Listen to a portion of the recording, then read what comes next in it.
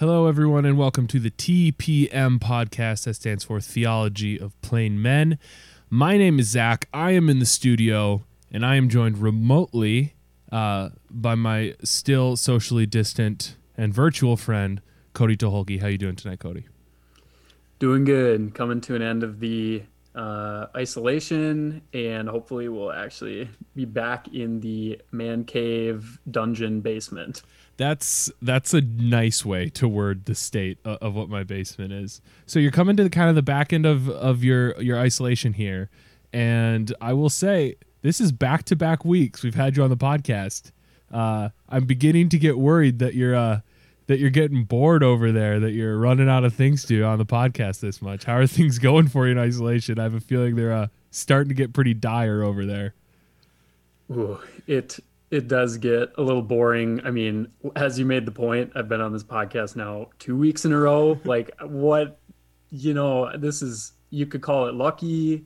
I think as you alluded to, it's just what else is going on. Sure. So I think we're pretty much going to hop right into it here. We are on a Zoom meeting, and I don't have a premier paid subscription to Zoom, so I don't want to get booted halfway through this podcast. So I think we'll just get rumbling. What are we going to talk about today, Cody? Well, Zach, we are going to talk about one of everyone's favorite words, which is obedience.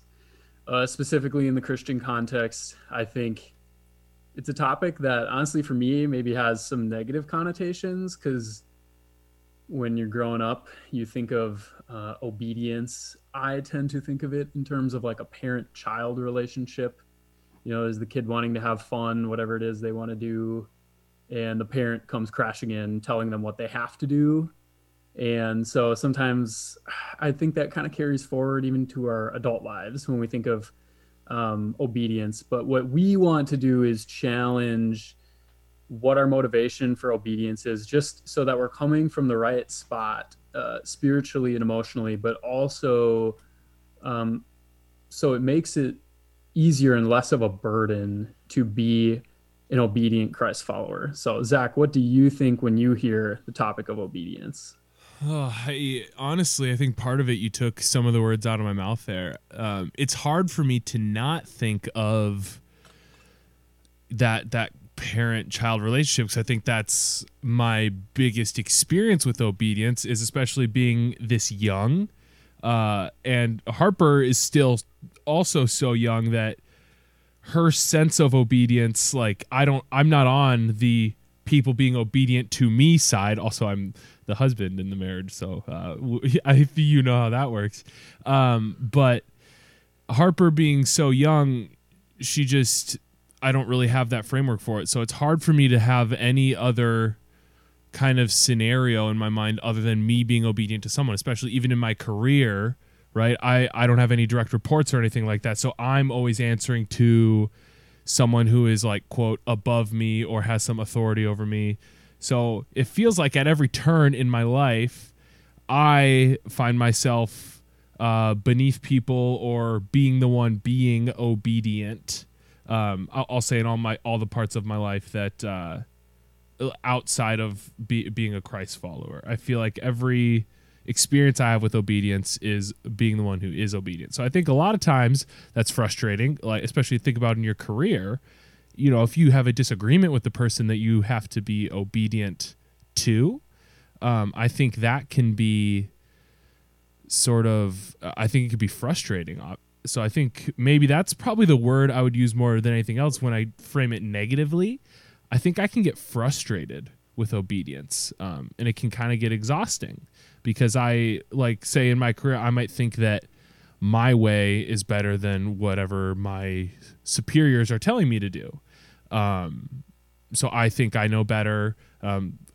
Spoiler alert, this is an analogy I'm going to make later on in the podcast. But I think that can wear on me at least, when I am living in this tension of, well, I have to do what this person says, but I think that this thing is better. I don't know. What do you think? Well, I think one of the big things you hit on there is I think the part where obedience is a drag is when what you want personally is at odds with what you know you should be doing or what someone else is requiring of you.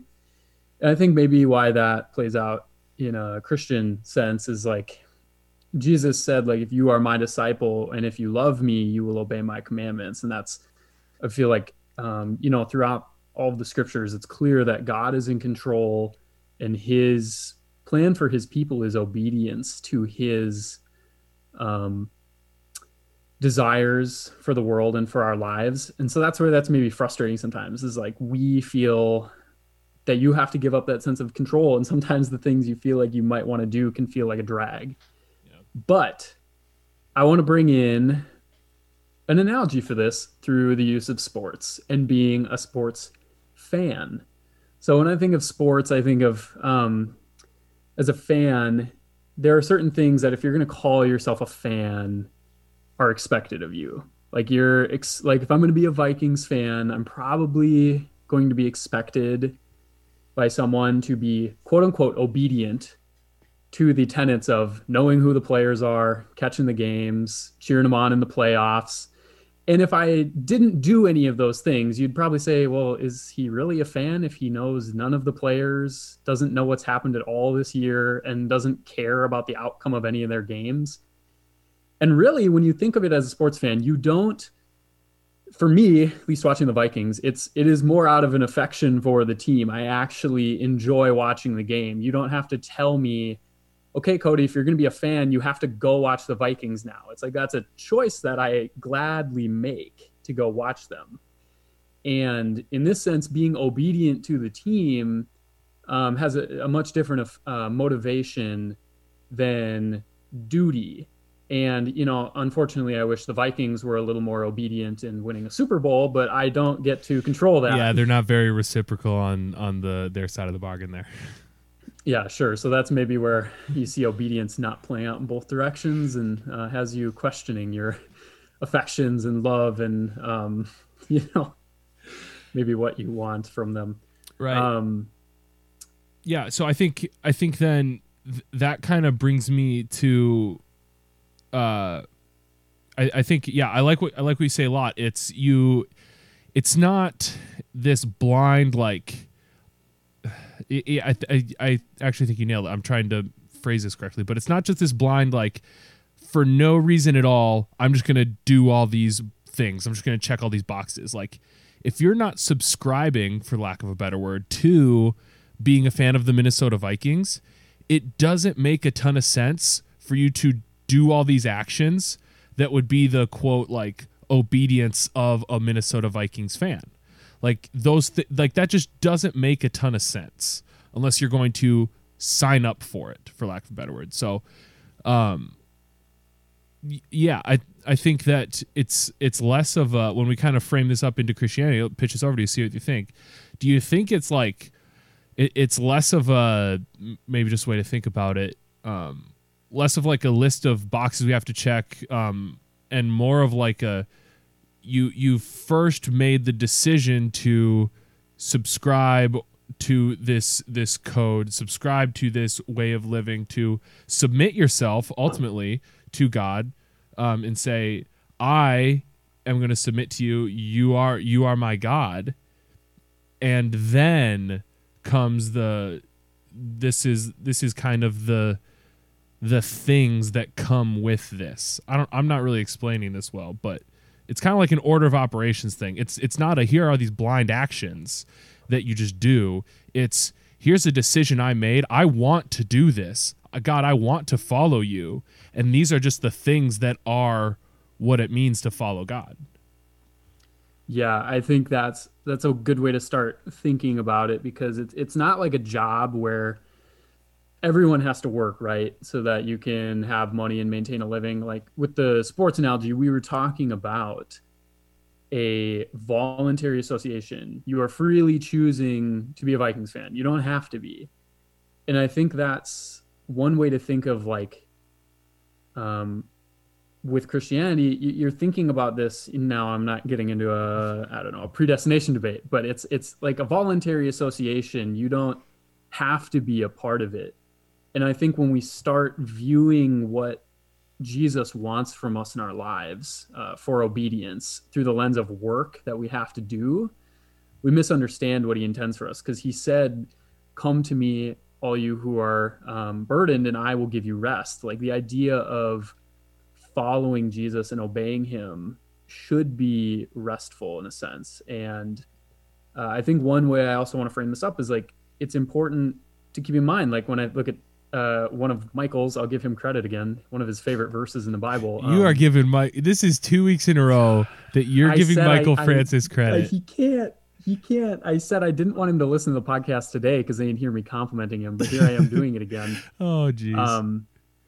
2 Corinthians 5:14, Paul, when explaining to the Corinthians, like, all he has done for them, for their faith, and what he wants to see from them as a church body. At one point he says, for it is the love of Christ that controls us. He doesn't say, I'm a Jesus follower, so I have to do this. It's because I love Jesus and this is controlling me. I want to see your faith built up, bolstered, and strengthened in this world. And it's no coincidence either that the greatest commandment of the Old Testament, as Jesus also affirms multiple times, is to love God with all your heart, soul, mind, and strength. And this idea that obeying him is coming from a place of love and affection and not from a place of being obligated to him. Right. And going off that, I kind of want to jump right into another Bible verse here. This was one of the things that jumped in my head right away as we talked about the idea of motivation for obedience. This comes from Philippians 2:8, talking about Christ and Christ's example of humility. He says, and being found in appearance as a man, he humbled himself by becoming obedient to death, even death on a cross. And what I like about this verse is we see this link between obedience and humility. It's inseparable, right? In talking about what the definition of humility and the ultimate example of humility, right in the middle of it is that big fat word obedient. That was a key action in Christ demonstrating his humility was complete obedience to the Father. This is maybe a different way to think about it that honestly I haven't thought about much before I started kind of looking into this a little more and reflecting on it more. Obedience is this application of humility, right? There's this humility that we start with, and then it is an action that by definition humbles us or lowers us before another thing, right? You can think about that, and you can be obedient to anything. If you're going to be obedient to something, what you're doing is you are submitting yourself, you're putting yourself underneath it, right? You're saying you have authority over me, otherwise you're not being obedient to it, you know? If you're not giving it some measure of authority, there's nothing for you to be obedient to. Otherwise, it's just kind of blind, aimless action that is just meaningless. So that's kind of this link that I made here, is that ultimately our obedience will come out of a place that is us humbly submitting to God continually, and that is perfectly displayed in Christ on the cross. That Christ is our ultimate example of obedience, and that's something that I honestly just haven't thought about that much when I've thought about obedience. Mm-hmm. And Zach, I absolutely love that you quoted Philippians 2:8. It got me rolling off what you were saying, this idea of obedience and authority and humility. And, ultimately, I want to tie that verse into Hebrews 12, where it says, like, what in Paul, well, many people assume it's Paul who wrote this book, but we don't know for sure. You can feel confident, but I'm not going to get into that one. Yeah, whatever, different time. But yeah, maybe that'll be its own podcast. I wonder how long that'll go. Forever. If at all. Yeah, let's not. But tying it into Hebrews 12, it says in encouraging us to lay aside sin and encouraging us to run the race set before us, aka enduring life and everything that life brings at us. the author encourages us to look to Jesus because it says, for the joy that was set before him, he endured the cross. So when I think of this in terms of Christianity, Zach, you're completely right that to submit to someone and to obey them is to say that they have an authority. But it's also like crazy in Hebrews, he ties it to Jesus went to the cross because it was joyful for him. And how can you possibly be joyful unless you understand that the God of the universe loves you and has the best in mind for you? And sometimes the best in mind for you in this life is going through things that are difficult, even to the point of death, in the case of Jesus or many of the apostles. But ultimately, the life you will experience with God, or the life you can experience now as he's refining you, is joyful when we understand that and we love him and we have affection for him. And this sense of duty is replaced by this love and affection that leads us to be humble, that leads us to submit to Jesus, that leads us to obey him and prove that we do indeed love him because we trust him. Right. And I jokingly made it, and I think there's a little application to be made here where I think because there's a really strong idea that these little tidbits of the us to God relationship and how that filters into other parts of our life. And I jokingly made a comment about marriage in the idea of obedience, right? That, being the husband, like my wife is the one who calls the shots, right? I'm gonna do what she says because I want her to be happy. So making the joke about that, but there is some measure of truth to that. That I am right. When we read about marriage, there's this idea of submitting to one another. Ultimately, as a husband, I'm going to sacrifice for my wife, and in some ways, I am going to humble myself for her preferences, and I'm going to be obedient to her desires to serve her. I'm going to go against my own selfish desires to care for her. And that comes from this place of this same humility that God is teaching me can kind of leak into those other parts of our lives. So now that instead of this begrudging duty to my wife that I have as a provider in the family, as a caregiver in the family, now becomes this joy of this loving relationship and this oneness that we have. So when we reframe the duty for joy, I think that relationship between us and God is going to leak into other parts of our lives, and we're going to start to be able to replace begrudging and grumbling, as Paul also writes about in Philippians. Don't do things with grumbling, but instead, be blameless and innocent, right? That relationship we have with God teaches us something about all those other relationships. So, 'cause I think it's really popular, and you probably experienced this as well.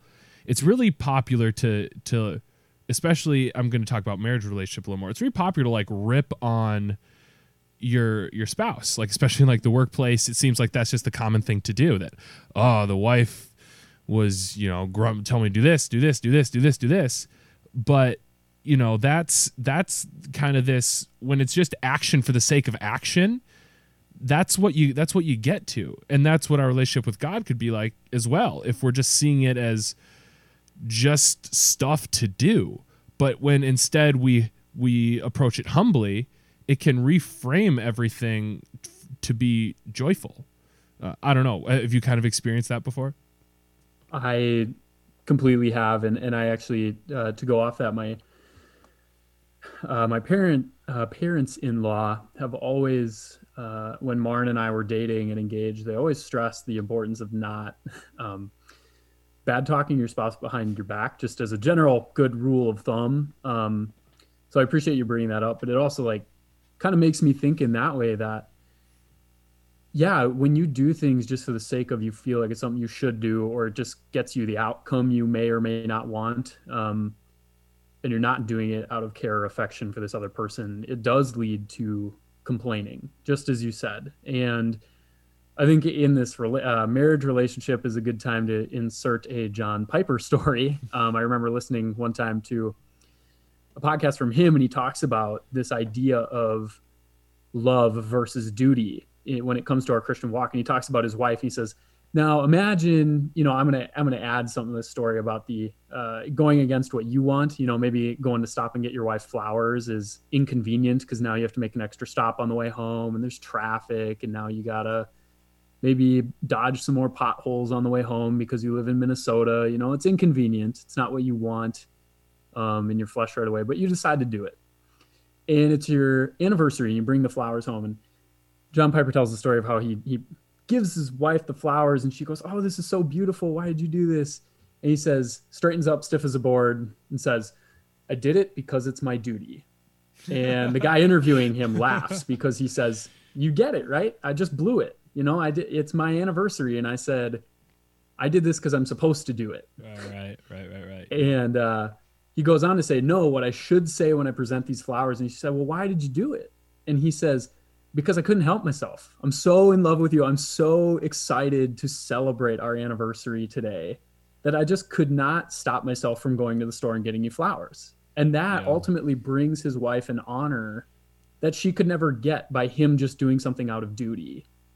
And I think that's like the way we can think of God, is like the way we live when we say, "I did this because Jesus says I'm supposed to obey him." In some ways that can be humble, and there's times where maybe that is appropriate, but that might be true. That might be like a true statement at times. Like that's not like an untrue thing, but I think you're kind of selling it short. Yes, and what we should maybe strive for is the opportunities where we say, "Well, why did you do this?" Well, because I couldn't help myself. I love Jesus. I trust that he has the best in mind for me, and I know that what he has commanded me is ultimately for my good and the good of the world, and for the good of his kingdom expansion in this world. And I want to be a part of that. I love the thought of that. And hopefully that can more and more be part of our mindset when it comes to obedience. So let me pitch this over to you. So I agree, right? Let me full stop. I agree completely. So let me pitch this over to you. How do we then live? I'll use the word dichotomy. How do we live in the dichotomy of knowing our affections should stir our actions? I know that. That is true. I believe that the love of Christ will compel me to act a certain way. How do I live with the dichotomy of that? But also when I don't feel those affections, but I still need to be obedient.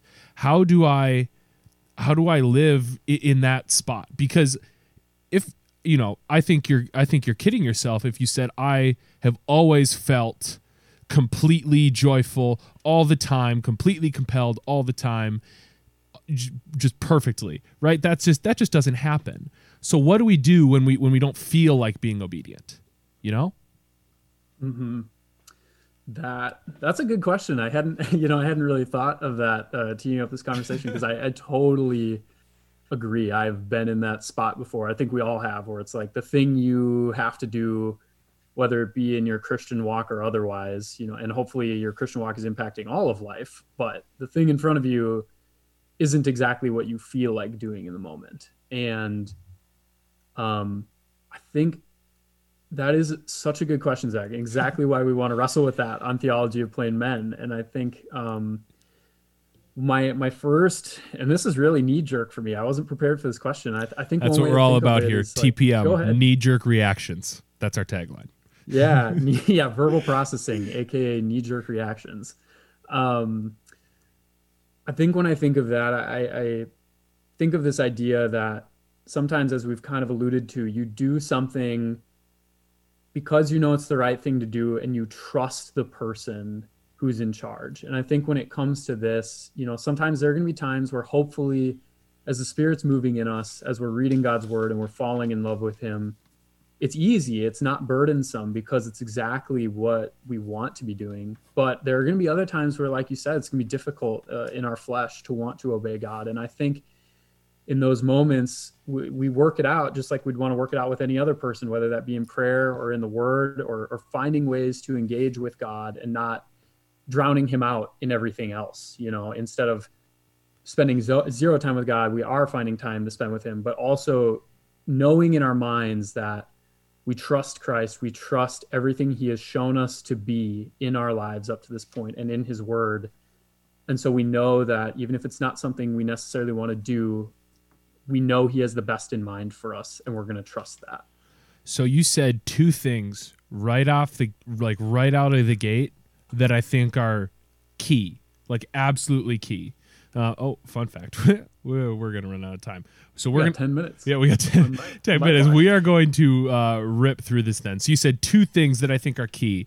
And this is, we can just roll into application from this, because this is going to be my application point of this. You said, you know what's like, you ultimately, you know what's right, and then you act with trust and faith. So those are two things you said right away. And the idea of knowing what's right, that's the indwelling of the Holy Spirit, right? When we don't feel that something is like, we don't feel like we want to do something, but we know that there is like objectively a right thing to do. That's God in our conscience telling us, hey, this is the right thing to do in this time. Often we just don't want to listen to it because we still have some side of us that is still sinful. And then you talked about acting with trust and faith. So if I'm honest with the congregation, with the listeners, with the people out there, hopefully our listeners are a congregation at this point, but maybe not. Yeah, I don't know if you can call 2 to 3 people a congregation, but I have often because I'm a big feeler, big time feeler. So I've often combated a lack of feeling with blind obedience, with kind of a grit your teeth and get through it. Like there's going to be times where you don't feel right, where things don't feel good, you don't feel joyful, and that's big for me, right? That's a big deal to a feeler, because so much of my personality, my life is feeling. That's my personality. That's who I am. That's just me, and that's okay. But often I've combated that with just head knowledge and saying, just plow through. You just got to plow through it. That ultimately the grass can be green. You got to plow through. And I don't think there's some nugget in there that I think is good. But to me, I've been missing a step, and I think this is what I came up with that I think could be right. It could be wrong. It's probably a little wrong in some ways, but it could be right. So this is how I'm answering this question. 3 steps. 1, humble yourself before God, and you have to submit that he ultimately knows better than you, right? So this is taking into account what you just said, Cody, that you know what is right, and you, like, God's word has shown you that this is the right thing, this is the wrong thing to do. Humble yourself before that. Give that authority, right? You have to give God authority. 2, trust that God's ways, and in parentheses here I wrote, if you want to call it a moral code, a way of living, expectations of the believer, marks of the Spirit, or fruit.